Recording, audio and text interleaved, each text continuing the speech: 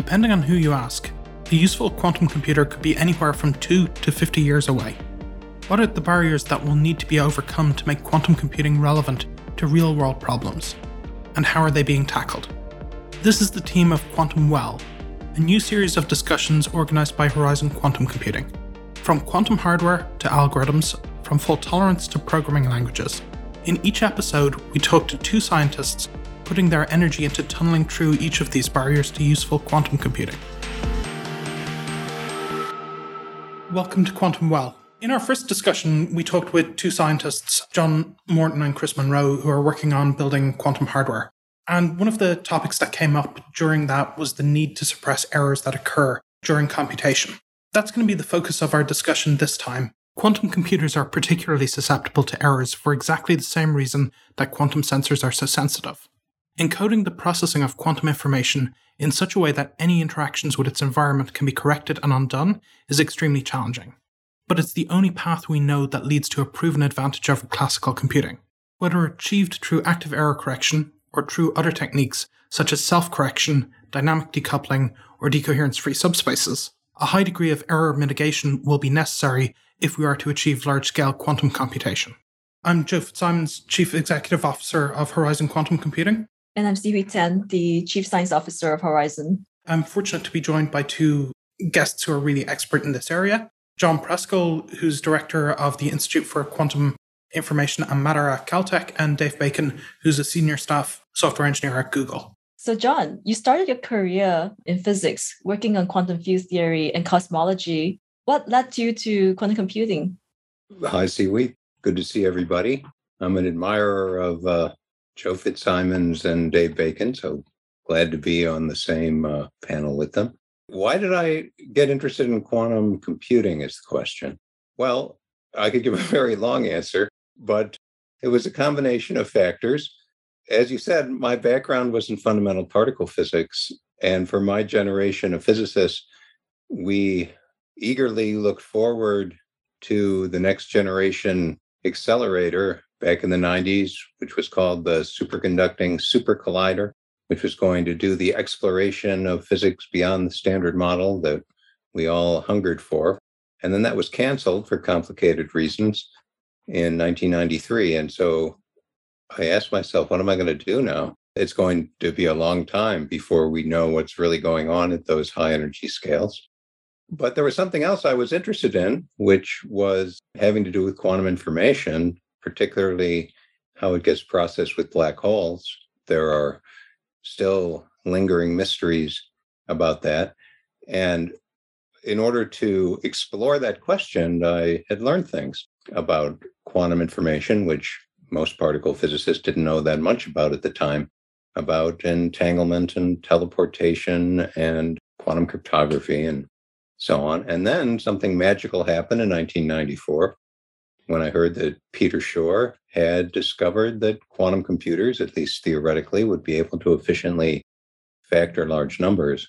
And although I may have embellished the memory in the time since, I recall being awestruck by that finding, the idea that we can solve problems with future technologies that would otherwise be indefinitely out of reach because we can make use of the principles of quantum theory. I thought that was one of the most amazing ideas I'd ever heard in my scientific life. And it eventually led me to change the direction of my own research from particle physics to quantum information science. Dave, if you don't mind, I'm going to turn to you. I was a reader of your blog for many years, so I've kind of followed your career pretty closely. It seems you can't escape quantum computing no matter how hard you try. Have you given up trying? I'm thinking the question is, when do I try again? Right? So yeah, indeed, my path was definitely to be in quantum computing and then to leave the field to become I call it a real software engineer. And yeah, my path has been odd. I was actually an undergraduate at Caltech when Peter Shor was making his discovery. And I actually did an intern project on quantum computing. John was actually the judge on the talk that I gave. And afterwards, I didn't make much progress on the problem. He came up to me and said, that was a hard problem you worked on. Let's recall, Dave, you were trying to solve NP-hard problems with the quantum computer. I was trying to solve what is on Scott Aronson's blog now says is not possible, right? And most people don't believe that's ambitious. He doesn't say it's not possible. That's right. It's not thought to be. So it was optimistic time, and why not work on that, right? Why not work on trying to see what quantum computers could do? And then I actually decided when I left once in some ways. When I went to grad school, I was going to do astrophysics. So I took all astronomy classes. And then I got sort of sucked back in as I began to understand error correction, which people like John were in the middle of discovering at the time. I wasn't paying close enough attention while I was an undergraduate, frankly, and sort of got drawn back into that. And then I became a professor, so sort of the straight academic life. And then for reasons that we should, are just like life, I decided it was time to try something new, and I became a software engineer at Google. And then kind of the amazing thing is that in the preceding years, nobody needed a software engineer in quantum computing, but it's shifted now that we're starting to try to build larger and larger quantum computers. All of a sudden, they need people who are both quantum computing folks and also software engineers. And so I sort of got drawn back into the field. But I will always threaten that I might try something crazy new again, just because that's life. And I'd like to add that Dave, of course, is one of our fondly remembered undergraduate alumni, not least because he was one of the few physics students who minored in English. I have a BS in literature, which is the correct initials, I think, for that degree. Or English, I think it's what it's officially called now at Caltech. I kind of left out on this in that I'm the only one that has never been associated with Caltech. Yeah, Caltech's a great place. I'm completely biased. My grandfather went there. So you're never going to get me to say negative things about Caltech. Oh, I didn't go to MIT. Where you also did a postdoc, by the way. And I did a postdoc. I was doing a postdoc for John Preskill, which was a fantastic time. I realized in retrospect, one of the great things is as a postdoc in quantum computing, you often spend your life on the road because you're trying to get jobs and you're doing research and you're moving around. But the great thing at Caltech was like John just invited everybody. And so they came through. And it was a really sort of spectacular place to just get to meet people in the field. And that's been useful now in my new life. People ask if I know this person, like, oh yeah, they came by Caltech. Right. It's generally the story. I wanted to start off with talking about the need for quantum computing. So as I say, last episode, we talked about the barriers to building scalable hardware, both in terms of the kind of physical systems you need and the need for control and so on.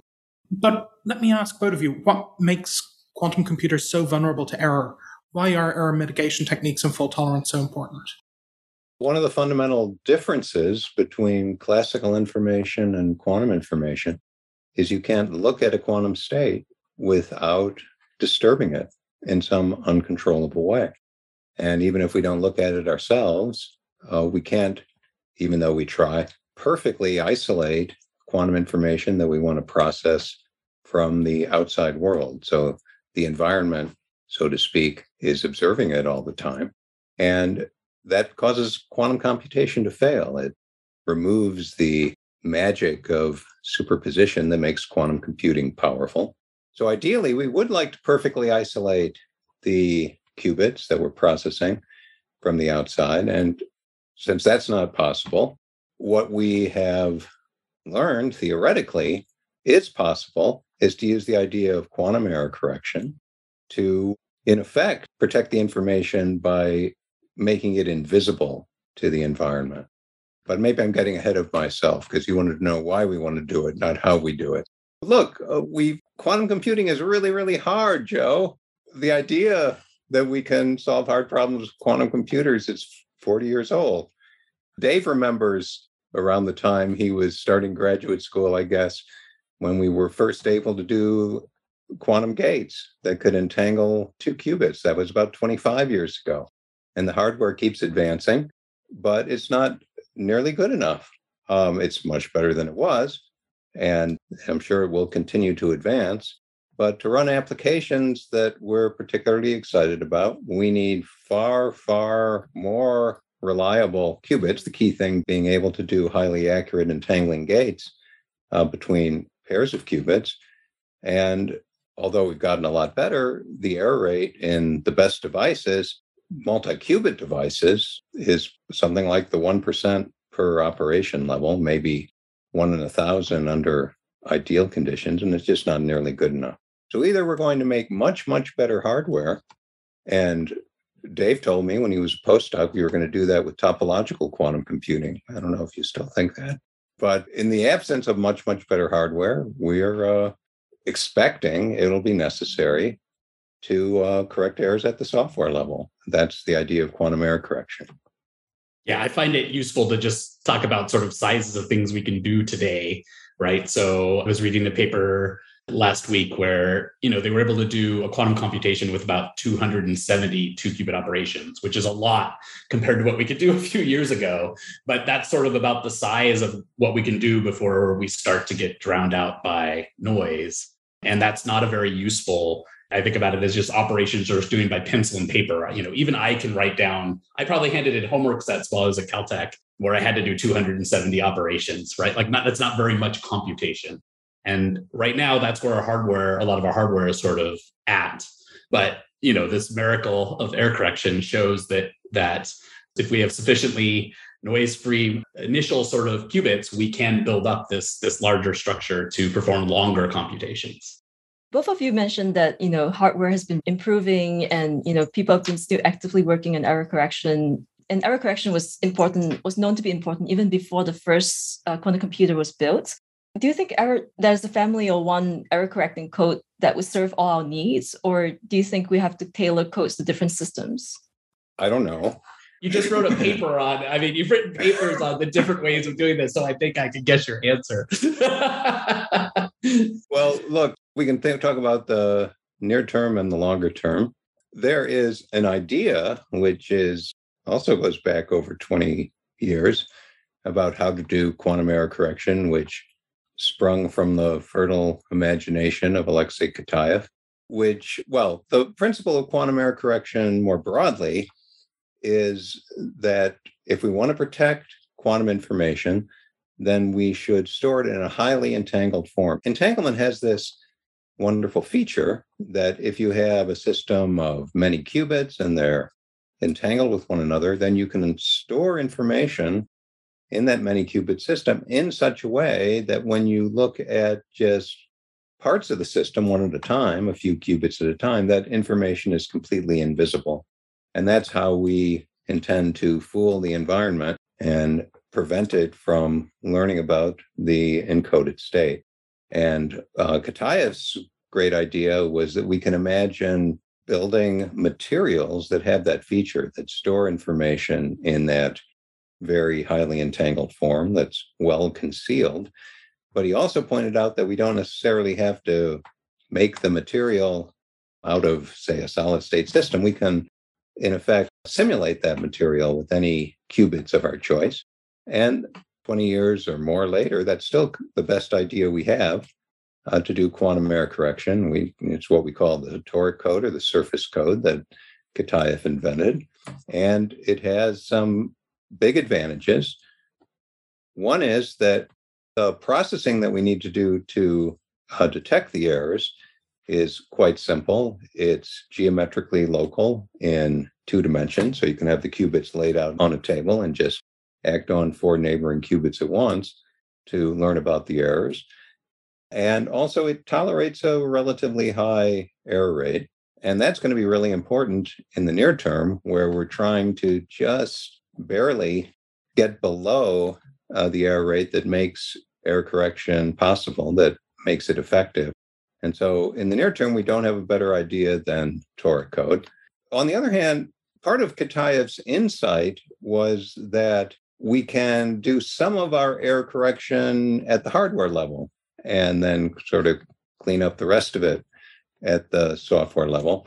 So I think increasingly in the future, we will take advantage of the principles of quantum error correction in the design of the hardware. But I expect that, over, say, the next 5 years, where we hope we will see persuasive evidence that quantum error correction is working and seeing it steadily improving, it's probably going to be using the surface code. So actually, that's an interesting point about, I guess, self-correction and using ideas from error correction in hardware. I wanted to ask you, actually, given the wide variety of tools that have been built up over the years for starting to mitigate errors in quantum systems, starting with things like robust pulse sequences, moving on through things like decoupling and decoherence-free subspaces, the self-correction, different things like this, onto error correction and fault tolerance. What do you think the path forward looks like?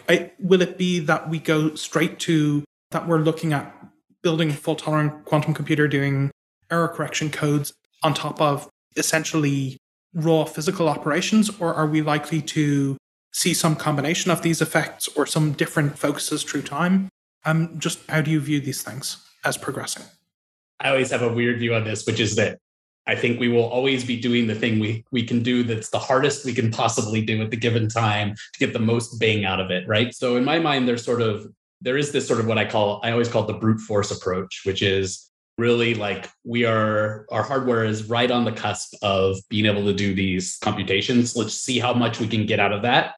And this really does, for most systems that are laid out on a 2D spatial grid, right, lead you to the surface code. That's like clearly a code that has a lot of really awesome properties. And then you sort of think, well, what could happen to change that? Well, one thing that could happen to change that is things like thinking about the connectivity of the architecture, right? And so, we do know in trapped ions, I worked for the startup IonQ for a little bit, right? Within the trap, they have all-to-all connectivity, and you try to ask the question, can you leverage that to perform error correction using different codes? Right. And in fact, we've seen that. We've seen demonstration of some error correcting protocols, right, in trapped ions that are made possibly easier because of this all-to-all connectivity. Any qubit can talk to anything else. But you kind of think about it as they're doing the best they can possibly do within that physical system, right? But I also think the other thing is what was mentioned, which is like finding physical systems that embody error correction. The most famous example of this is Microsoft's effort in topological quantum computing, trying to use Majorana fermions to do quantum computation. And then you have this physical substrate that, because of the physics of the device, is protected. But I, like John, believe actually we're maybe even just at the beginning of exploring what we can do with hardware that looks like maybe the Majorana fermions, but maybe it's not exactly that. So applying error correction to the engineering of small, medium-sized systems to do error correction. And this is a thing I love because it's sort of this middle way. The topological one is sort of engineer a condensed matter system that has these exotic properties. And it's very hard because condensed matter things are messy and dirty. And then we have this other efforts, which is we've gotten really good at actually sort of engineering and building interesting quantum systems where we have pretty exquisite control. And the question is, can we marry these things to come up with something in that middle path? And I actually, if I have to predict, that's what I'll bet on these days. But as John likes to remind me, I once did say that the only way to build a quantum computer is topological. But and he's going to hold up me to that, I think, for the rest of my life. And you went to Google and not Microsoft. That's right. Sorry, there's a joke at Microsoft, I think, in Copenhagen. Basically, will they find the topological qubits first or Majorana himself? Because he went missing. Because Majorana famously went missing. So given that we have all of these different fault tolerance schemes that have been worked out, different error correction codes, different approaches, different techniques for mitigating error, and we've started to see experimental demonstrations of error correction and of fault-tolerant gate sets and different things like this, what are the barriers that still exist to building fault-tolerant quantum computers? Dave, you're at Google, which has obviously been one of the leading experimental efforts on superconducting qubits. I'm not asking you to speak for experimentalists, but what do you see as the main barriers ahead of us? John said it in some fundamental way. It's still extremely hard to get these experiments there's still experiments, right, to get them to work. We are just learning how to do this. I think there are some things that we're starting to see that are interesting, which is there's a word in quantum computing that I don't like to say it because I don't really know what it means, which is scalable, right? And people talk about scalable technologies, and scalable feels like one of these things to me that like you see it after you've sort of, you know it when you see it, right? Like it's kind of hard to describe because it has a lot of components. But we definitely see that a lot of quantum computing for many years was focused inwardly on improving parts of a system, right? Getting better base decoherence rates, working on controlling single qubits, working on particular parts, getting measurement to work with, without reading the wrong bit out, right? So it was always sort of focused on components. And then what we've seen in the last few years is the bringing together of these things at the same time and coordinating them. And of course, when you do that, nothing survives being put together and mashed together to work correctly at the same time. And so I think that's one key challenge we're seeing especially for sort of these, brute force type approaches is getting that to work at everything at the same time. Or I think that's one of the key things we're seeing as a challenge. And then the other thing is just the technology to scale this up is extremely challenging, right? Like, so wiring, right? Like you see these pictures of like Google's inside of the cryostat and you realize these are all wires going down to this chip, right? Like that obviously doesn't scale, right? Again, it's one of these things you can't tell me exactly, but you can say that doesn't really scale. So I think it's trying to figure out how to scale while keeping all the principles of getting these qubit rates, decoherence rates, and low.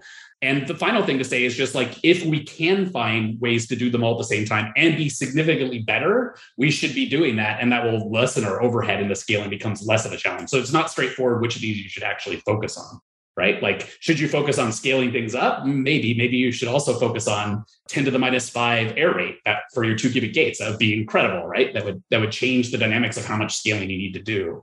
So it's not clear how to play those trade-offs right now.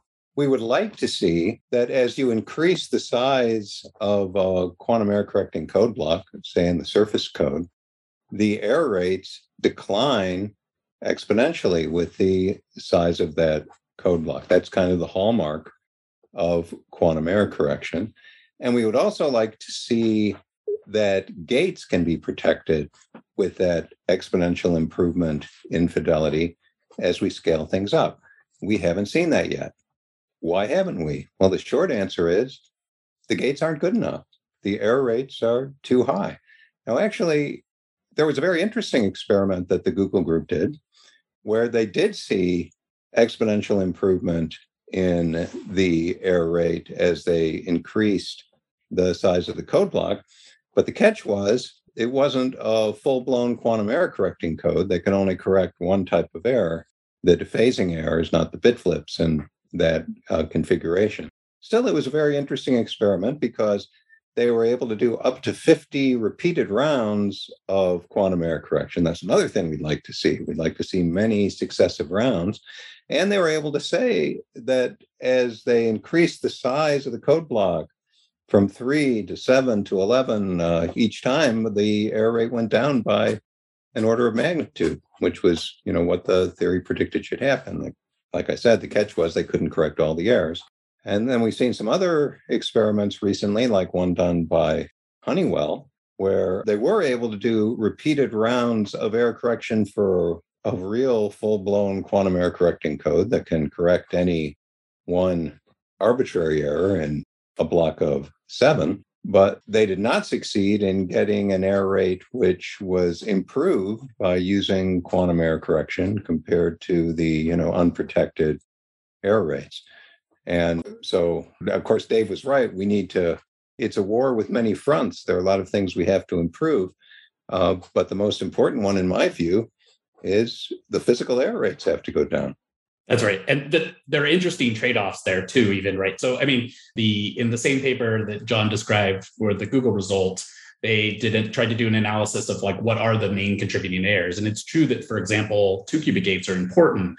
But one of the other biggest problems is in those systems, you have long measurement times. If you have long measurement times, your other qubits are idling. And if they're idling, they're decohering, right? So you need to do things like dynamic decoupling, other techniques to preserve this while this is occurring. So there's a bunch of different things that are playing off each other here. And some things like the art of like understanding that landscape is a challenging one. And we are seeing more and more people trying to like work in that space and understand it. Of course, like John and his team have been doing this for a long time, but it's sort of like there's a new burgeoning field where people are starting to really think about all these trade-offs and understand that landscape, or at least maybe get some idea about like where you need to be focusing your improvements. It's not just the time to do the measurement, which is an issue. You also have to reset the qubits after the measurement. And that's actually where a lot of the time budget went. Yeah, that's right. Measurement and reset. You sort of have a general thing of getting it back to where it was, right? So this is a bit of an aside, but I think it's worth mentioning. In that Google experiment, each round of error correction took about a microsecond. And in the Honeywell work, each round of error correction took 200 milliseconds. Okay, so it's a many order of magnitude difference in the cycle time. And maybe that's not a big deal in the short term, but eventually it's going to be a big deal because if you can get the time to solution to be shorter by a factor of 10 to the 5, that's a big win. So I think this is going to be a big challenge for ion traps going forward. They want much faster gates. And potentially there are ways of doing that, with more laser power and so on. But that's a big technical challenge in itself. Yeah, absolutely. So one of the interesting things about this Google experiment, as you mentioned, only correcting one type of error. One of the works that stood out to me, I visited QEC in 2007, so a long time ago, and I believe you and Panos Iliferis had a paper at that about bias noise.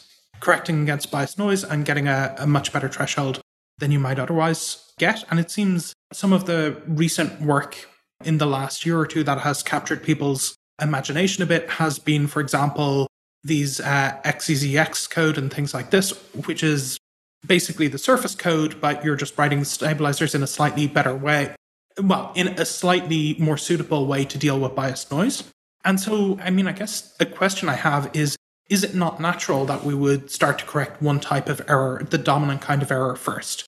In the same way that, for example, if you're trying to build a better trapped ion or something like that, you try to knock off the sources of error one at a time, starting with the most, whatever your dominant source of error is.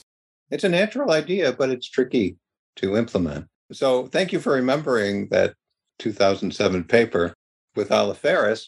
And what we were very troubled by at the time was we wanted to consider a noise model which was highly biased. So in the jargon we use, Z errors had a high error rate and X errors had a low error rate. So essentially, there are two main types of errors, and one was much worse than the other. And so we wanted to focus our error correcting power on these more frequent Z errors. But we also wanted to do processing. We wanted to do a quantum computation. And when you start doing the gates, you have to worry about how the logic affects the noise. And so we figured out how to build little gadgets that could take advantage of the bias and still enable us to do a universal quantum computation. And the thing that came as a surprise to me, which was first pointed out a couple of years ago, is that in the setting of a certain kind of qubit, you can realize, in particular, using superconducting technology, it's possible to do operations that flip the bits while preserving the bias. We had to find some other more complicated workaround. And so that has, generated some optimism about taking advantage of the bias and the noise. And I can say a little bit more about that, but maybe we can save that for later. But it requires a particular type of way of encoding the qubits to get that to work. That really brings up a lot of memories of that time. It was quite a while ago. I guess we sort of moved on to basically talking about, some concepts that come up, like talking about thresholds and stuff. So taking into account these experimental improvements, like the threshold theorem, for those in the audience who doesn't know, states that error correction can only be achieved if a certain required quantum manipulation can be performed with very low error, so below a certain threshold, therefore threshold theorem. Like when theories calculates this threshold, what contributes to it and how is it calculated? Is it difficult? Does it take into account these experimental parameters like, measurement timescales and, all these trade-offs? And does it take a lot to calculate it? John, you've calculated it. Boy, I calculated it. When David Poulin was a postdoc at Caltech, and sadly he's no longer with us, but one day he kind of took me aside and he said, "Why are you always proving threshold theorem? Do we have to beat that to death?" But there were a number of questions of principle that in those days I was trying to address by proving threshold theorems under different conditions. So first of all, what do you need to make it work at all if you're going to have a threshold? Well, you need to do parallel processing. You need to be able to perform logic in different parts of your device simultaneously. So you can take care of the errors that are occurring at some constant rate throughout the device. And you need the noise to have nice properties. In particular, it's got to be weak enough. That's the whole point of the threshold, that there's some level of the noise such that when the noise is below that level, error correction in principle can make logical error rate as small as you please, so you can compute for as long as you want. But it also has to be sufficiently uncorrelated. The error correction methods that have been most extensively studied, and for good reasons of principle, don't work well if there are errors that act collectively on many qubits at once. And then the details, the answer to your question about how hard it is, depends on what you want to assume about the noise. So what we tried to do in our work was, assume as little as we could get away with it. But we always had as an essential ingredient in the noise model that, it was sufficiently local and the correlations in the noise were sufficiently suppressed. So we considered models where, the noise acts on qubits one at a time or two at a time or many at a time. And the condition that you need on the noise that acts on the qubits two at a time or three at a time is a lot more stringent than the condition on the noise that acts on the qubits one at a time, which I guess isn't a surprise. But it was interesting to work that out. Another issue is coherence. Often people ignore the coherence in the noise. The way we usually think about noise at a fundamental level is that, there's some interaction between the system and the environment that's itself described by some Hamiltonian. And so the errors are not, the way we often like to model them for simplicity, exactly described stochastically. I spoke of an error rate of 1% or 10 to the minus 3. So implicitly, it's like the gate is either, good 99 times out of 100, or with probability 1%, it's bad. That's a bit of a oversimplification as well. So if you want to allow the noise to be coherent, then that also enters into the threshold calculation and makes it more complicated and also more pessimistic. Yeah, let me chime in. I mean, one of the questions here is sort of, I have a problem that I'm working on where I'm trying to do a threshold calculation actually on my other window over here. So one of the interesting things is, they're just the different assumptions you're making this. And sometimes you're trying to prove thresholds, like John was talking about. Sometimes you're also just trying to numerically sort of get a handle on where things are and what the trade-offs are. There's sort of a hierarchy of hardness in understanding this, right? And there's sort of like very simple noise models where it's easier to do this. And then as we get more complicated, we, I think, have less understanding of what happens. And there are likely things hiding there, right? In fact, I saw one in the last year, which is that there are codes that when I first started, I worked on these things called decoherence-free subspaces.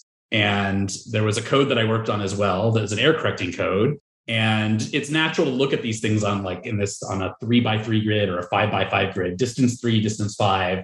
Distance 4 is weird. It's like in between those two. Distance 3 can correct one error. Distance 5 can correct two errors. Why would you do 4? Well, it turns out if you look at the 4x4 case, these codes actually had in a particular choice of sort of what people call gauge that they can be robust to a coherent error. So one of these errors that John described as not being described by the stochastic thing. And in fact, it's robust to sort of a collective, you think about a collective magnetic field across this 4x4 patch. If it's in one particular direction, it's sort of protected. And that's really fascinating because that's an example of a coherent error that you're sort of like, it won't be 100% uniform. So you won't be 100% perfective, but you might, take an error rate from that process that's large and get it down by a factor of 100, right? That would be a major improvement. And that can then impact the design of your qubits. Different architectures may have that problem, and now it may be less of a problem for them, right? So understanding places where how the noise model interacts with the error correcting code is hard. And one of the issues is just it's very hard to simulate those systems. Very famously, I love this paper, but I don't know if many people know it. The late David Poulin had a paper which basically said, like, his argument was essentially like you need to run the quantum computation to actually figure out what the right way to deal with the errors are. And maybe that's true. I'm not sure, but that's a fascinating sort of world that we get to the point where actually it's really hard to even simulate this. And maybe we have to just go and try it and see what's going on. It's hard for me to understand that. I wanted to make one other point of principle, which I neglected to make a minute ago, which is what's essential for having a threshold. An additional thing that's essential is you need to be able to refresh the qubits or in some way or other flush entropy out of the device. You might just do it by measuring the qubits and storing a classical record of how you measured them. But at any rate, if you're thinking about how to make quantum computing fault tolerant, you always have to have in mind how you're going to remove the entropy.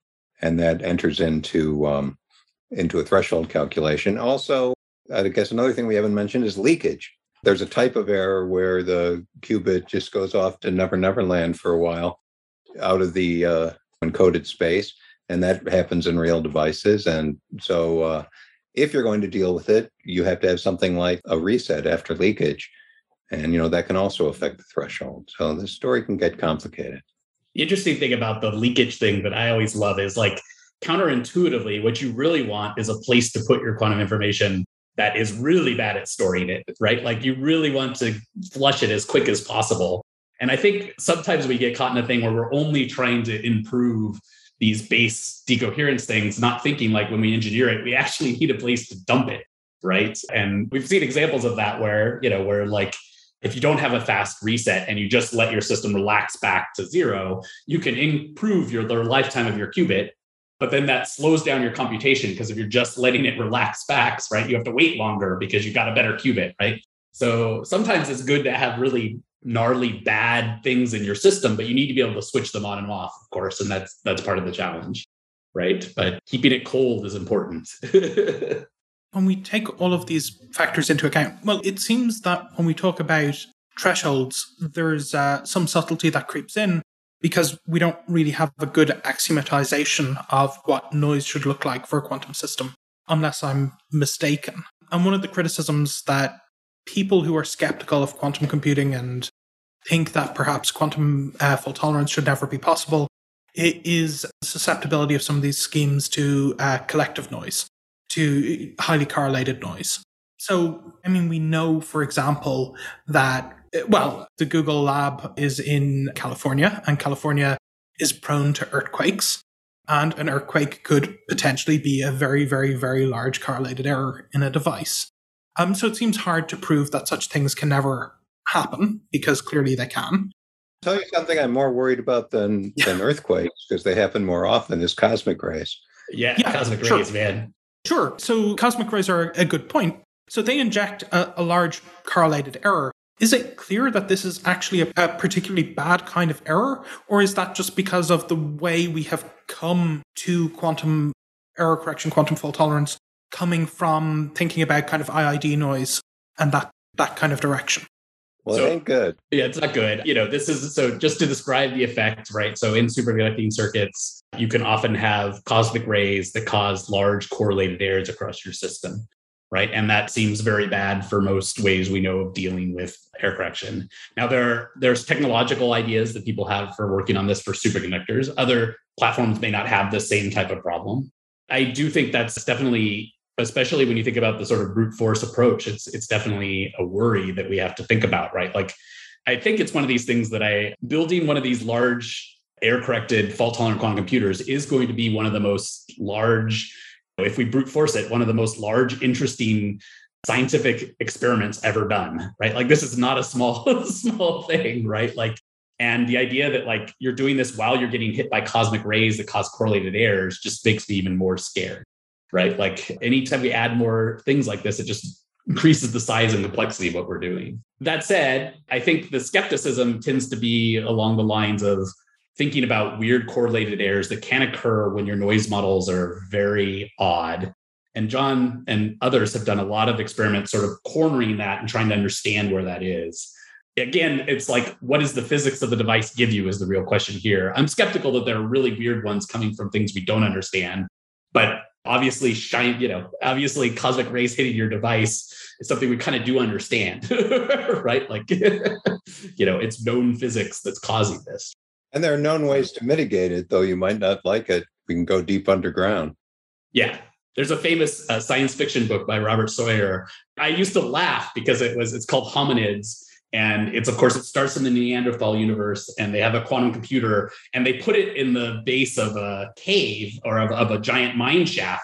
to keep it isolated. And I remember reading that at the time and thinking like, oh, that's ridiculous. You would never do. That's not really the isolation we care about. And I'm going to have to eat my, like we may have to go underground. In some sense, an upside to correlated error is that you can sense that it occurs without measuring your qubit. It might be a reason to revisit code concatenation. That was the sort of first natural idea for understanding the threshold, a kind of hierarchy of codes within codes. And as you go higher and higher in this hierarchy, the effective error rate gets less and less. And if you're worried about errors that can affect many qubits at once, maybe you want to have an architecture in which that would only affect a code at some lower level of the hierarchy, which could then be corrected at the next level up. That's just one of the possible ideas for how you'd handle something like that. Actually, let me ask you, aside from this, where is your current feeling of where we stand in relation to achieving full tolerance? How far are we away from, for example, demonstrating a logical qubit or a full set of full tolerant operations between two logical qubits? By which I mean sustained error correction over a significant period of time and with the kind of exponential suppression of errors that you talked about earlier, John? I don't know. I don't even think Dave knows what the answer is. But I think the gold standard should be, an encoded entangling gate, which is substantially improved by doing quantum error correction. And in order for it to work, we'll need low error rates and we'll need all the hardware to function the way it's supposed to. And we'll need the correlations not to be too strong, as we've been discussing. It's actually interesting that, different hardware approaches have trade-offs there. Even in the superconducting circuit space, although their fundamental qubits at IBM and Google are sort of similar, they're based on the idea of a transmon, which goes back 15 years and was such a good idea. We haven't changed it much. It has the advantage of being really simple. But as far as doing the gates, Google has these couplers that they can turn on and off between qubits. And IBM has fixed frequency gates, and they try to drive them to get them to couple. And so the IBM approach, on the face of it, has more of a problem with what they call crosstalk, a type of correlated error. And so their hardware layout is designed to attempt to mitigate that, but at a cost, which is less connectivity, which makes error correction a little bit less effective.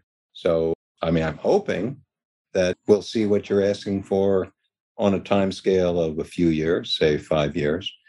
But it is going to require, I think most importantly, improved physical error rates in a multi-qubit device, which works the way it's supposed to.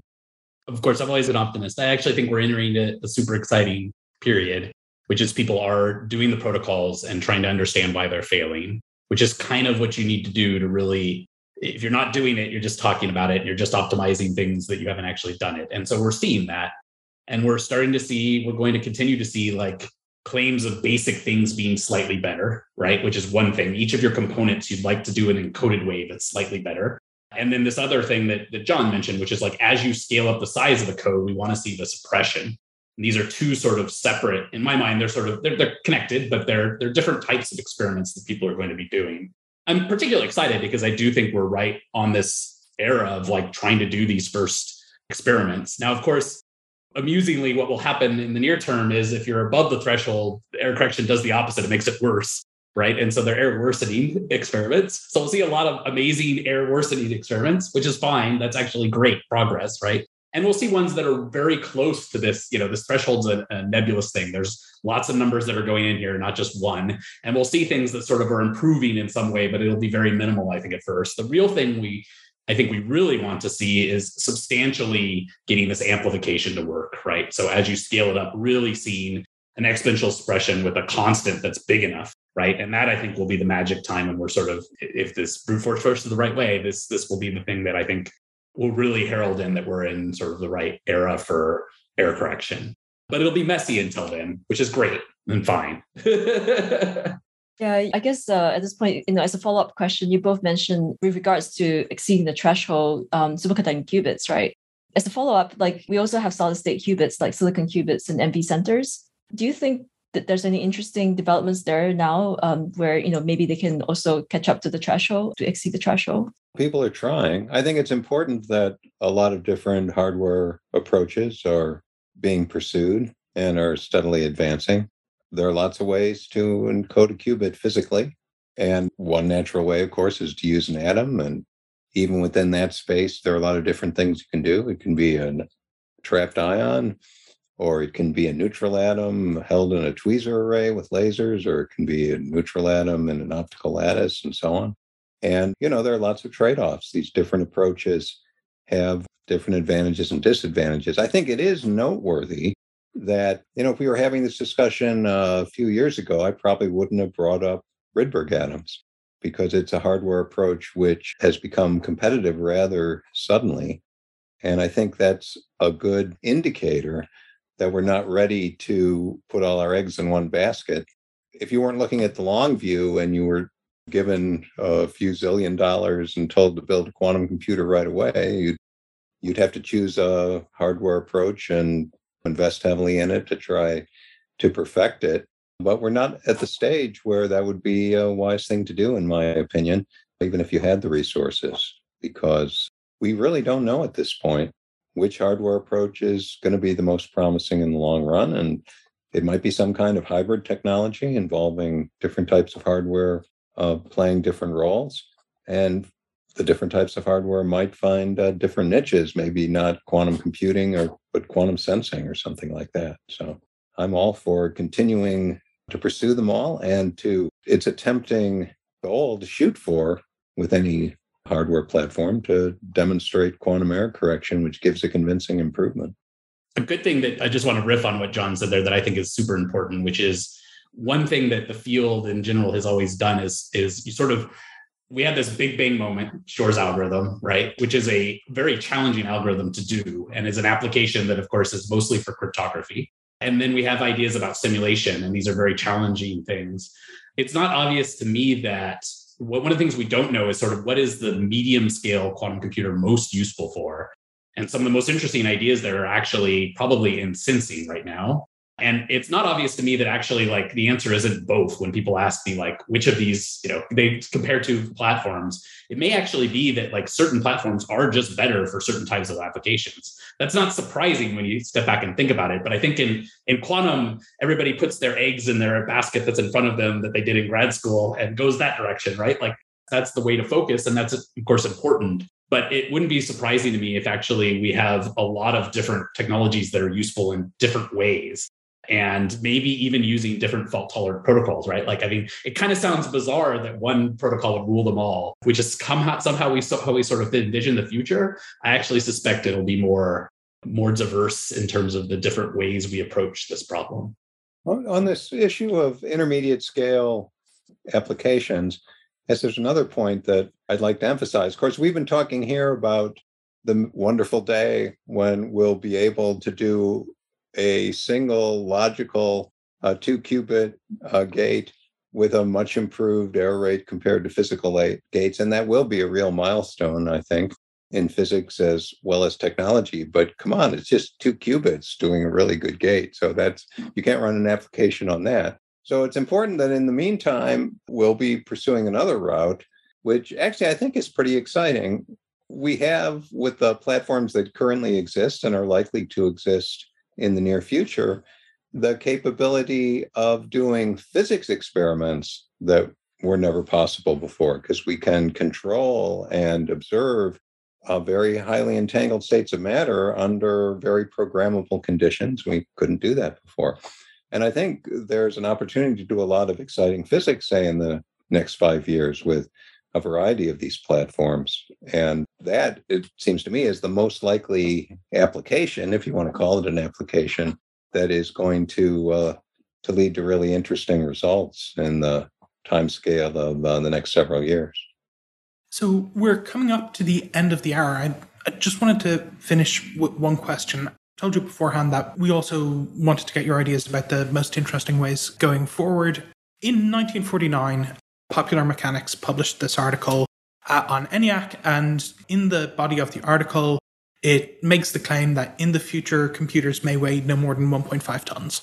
And if you look at the way current approaches are to fault-tolerant quantum computing, many of those approaches really explode the number of qubits that are necessary. You encode one logical qubit into 100 physical qubits or 1,000 physical qubits. You do enormous amounts of magic state distillation, for example, which may require vast numbers of ancilla qubits. Is there a prospect that in the future quantum computers may weigh no more than 1.5 tons? Is there a way of getting away from these very large multiplicative overheads and getting to something more efficient? What are the prospects in that direction? First of all, when we do build the first fault-tolerant quantum computer that can run useful applications, it's probably going to be a big mother. It's going to be a big, complicated device like what you were describing and weigh a lot more than 1.5 tons. I think the most important step along the road of making it a much more compact device is not more clever error correction algorithms. It's much better hardware. I guess I keep saying that. And maybe that will come from incorporating insights from quantum error correction into the design and building of hardware. But I mean, I assume in the long run, that's where quantum computing will go. I can't believe that 100 years from now, people will be trying to squeeze as much juice as they can out of an error rate of 10 to the minus 3. I imagine they'll have much, much better gates than we currently foresee some way or another, but I don't really know how they're going to do it. Is our future the steampunk, where we have steam engines powering all of our computation, these giant dilution refrigerators the size of small football fields? Or is it like our today's computer, right, which are nuts, right, in terms of the performance and require significant changes in our hardware, right? I think the fascinating thing is that error correction points out that it's possible to build these robust quantum computers, right? And I still believe strongly that finding the right substrate and doing that could lead to, will lead to a future of reasonable sized quantum computers, right? Now, is that 50 years or 100 or 1,000? I don't know. But it's just amazing that nature even allows us to do this, right? It was an amazing discovery after Shor's algorithm that we can encode information to protect it. And if we can find a way to do that without having to do all the crazy software that I have to write to program the damn thing, I'll be super happy to not have to write the error correcting software. To be fair, the competitor of the quantum computer is, the most powerful supercomputers that we have today, which are digital and classical, and they're big mothers too. I mean, That's true. That's true. I mean, yeah, when you think about it, actually, current experiments are small compared to Summit, which is one of the largest supercomputers, right? So we sort of set ourselves up for tall tasks, right? Like competing against the supercomputer with a physics experiment on 50 or 100 qubits, right? Like it's kind of crazy. In some sense, maybe a David and Goliath story, right? Which is part of the excitement of the field.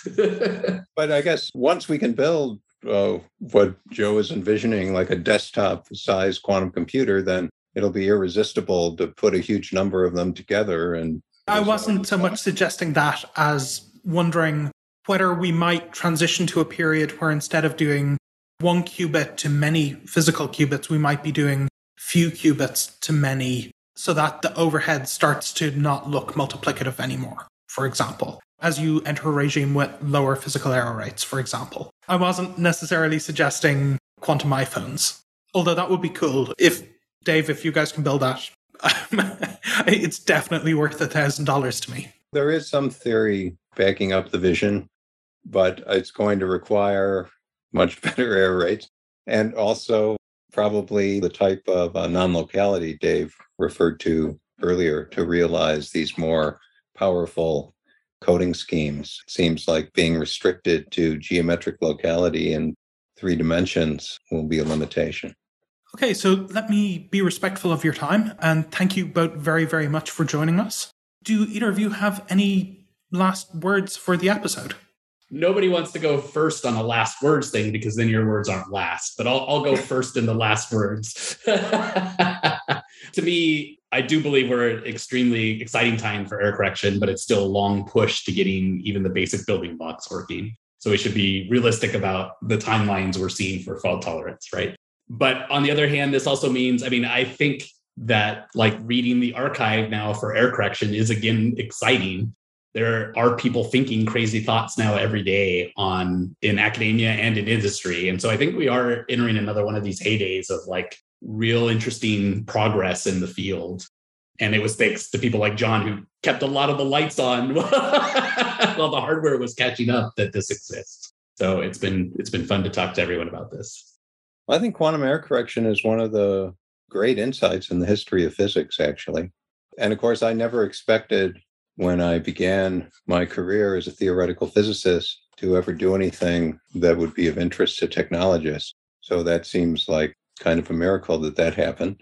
But as a physicist, I also find exciting not just how we're going to use quantum error correction to make quantum computers work, but that it gives us new ways of thinking about deep problems in physics, understanding nature. Does nature make use of error correction in surprising ways?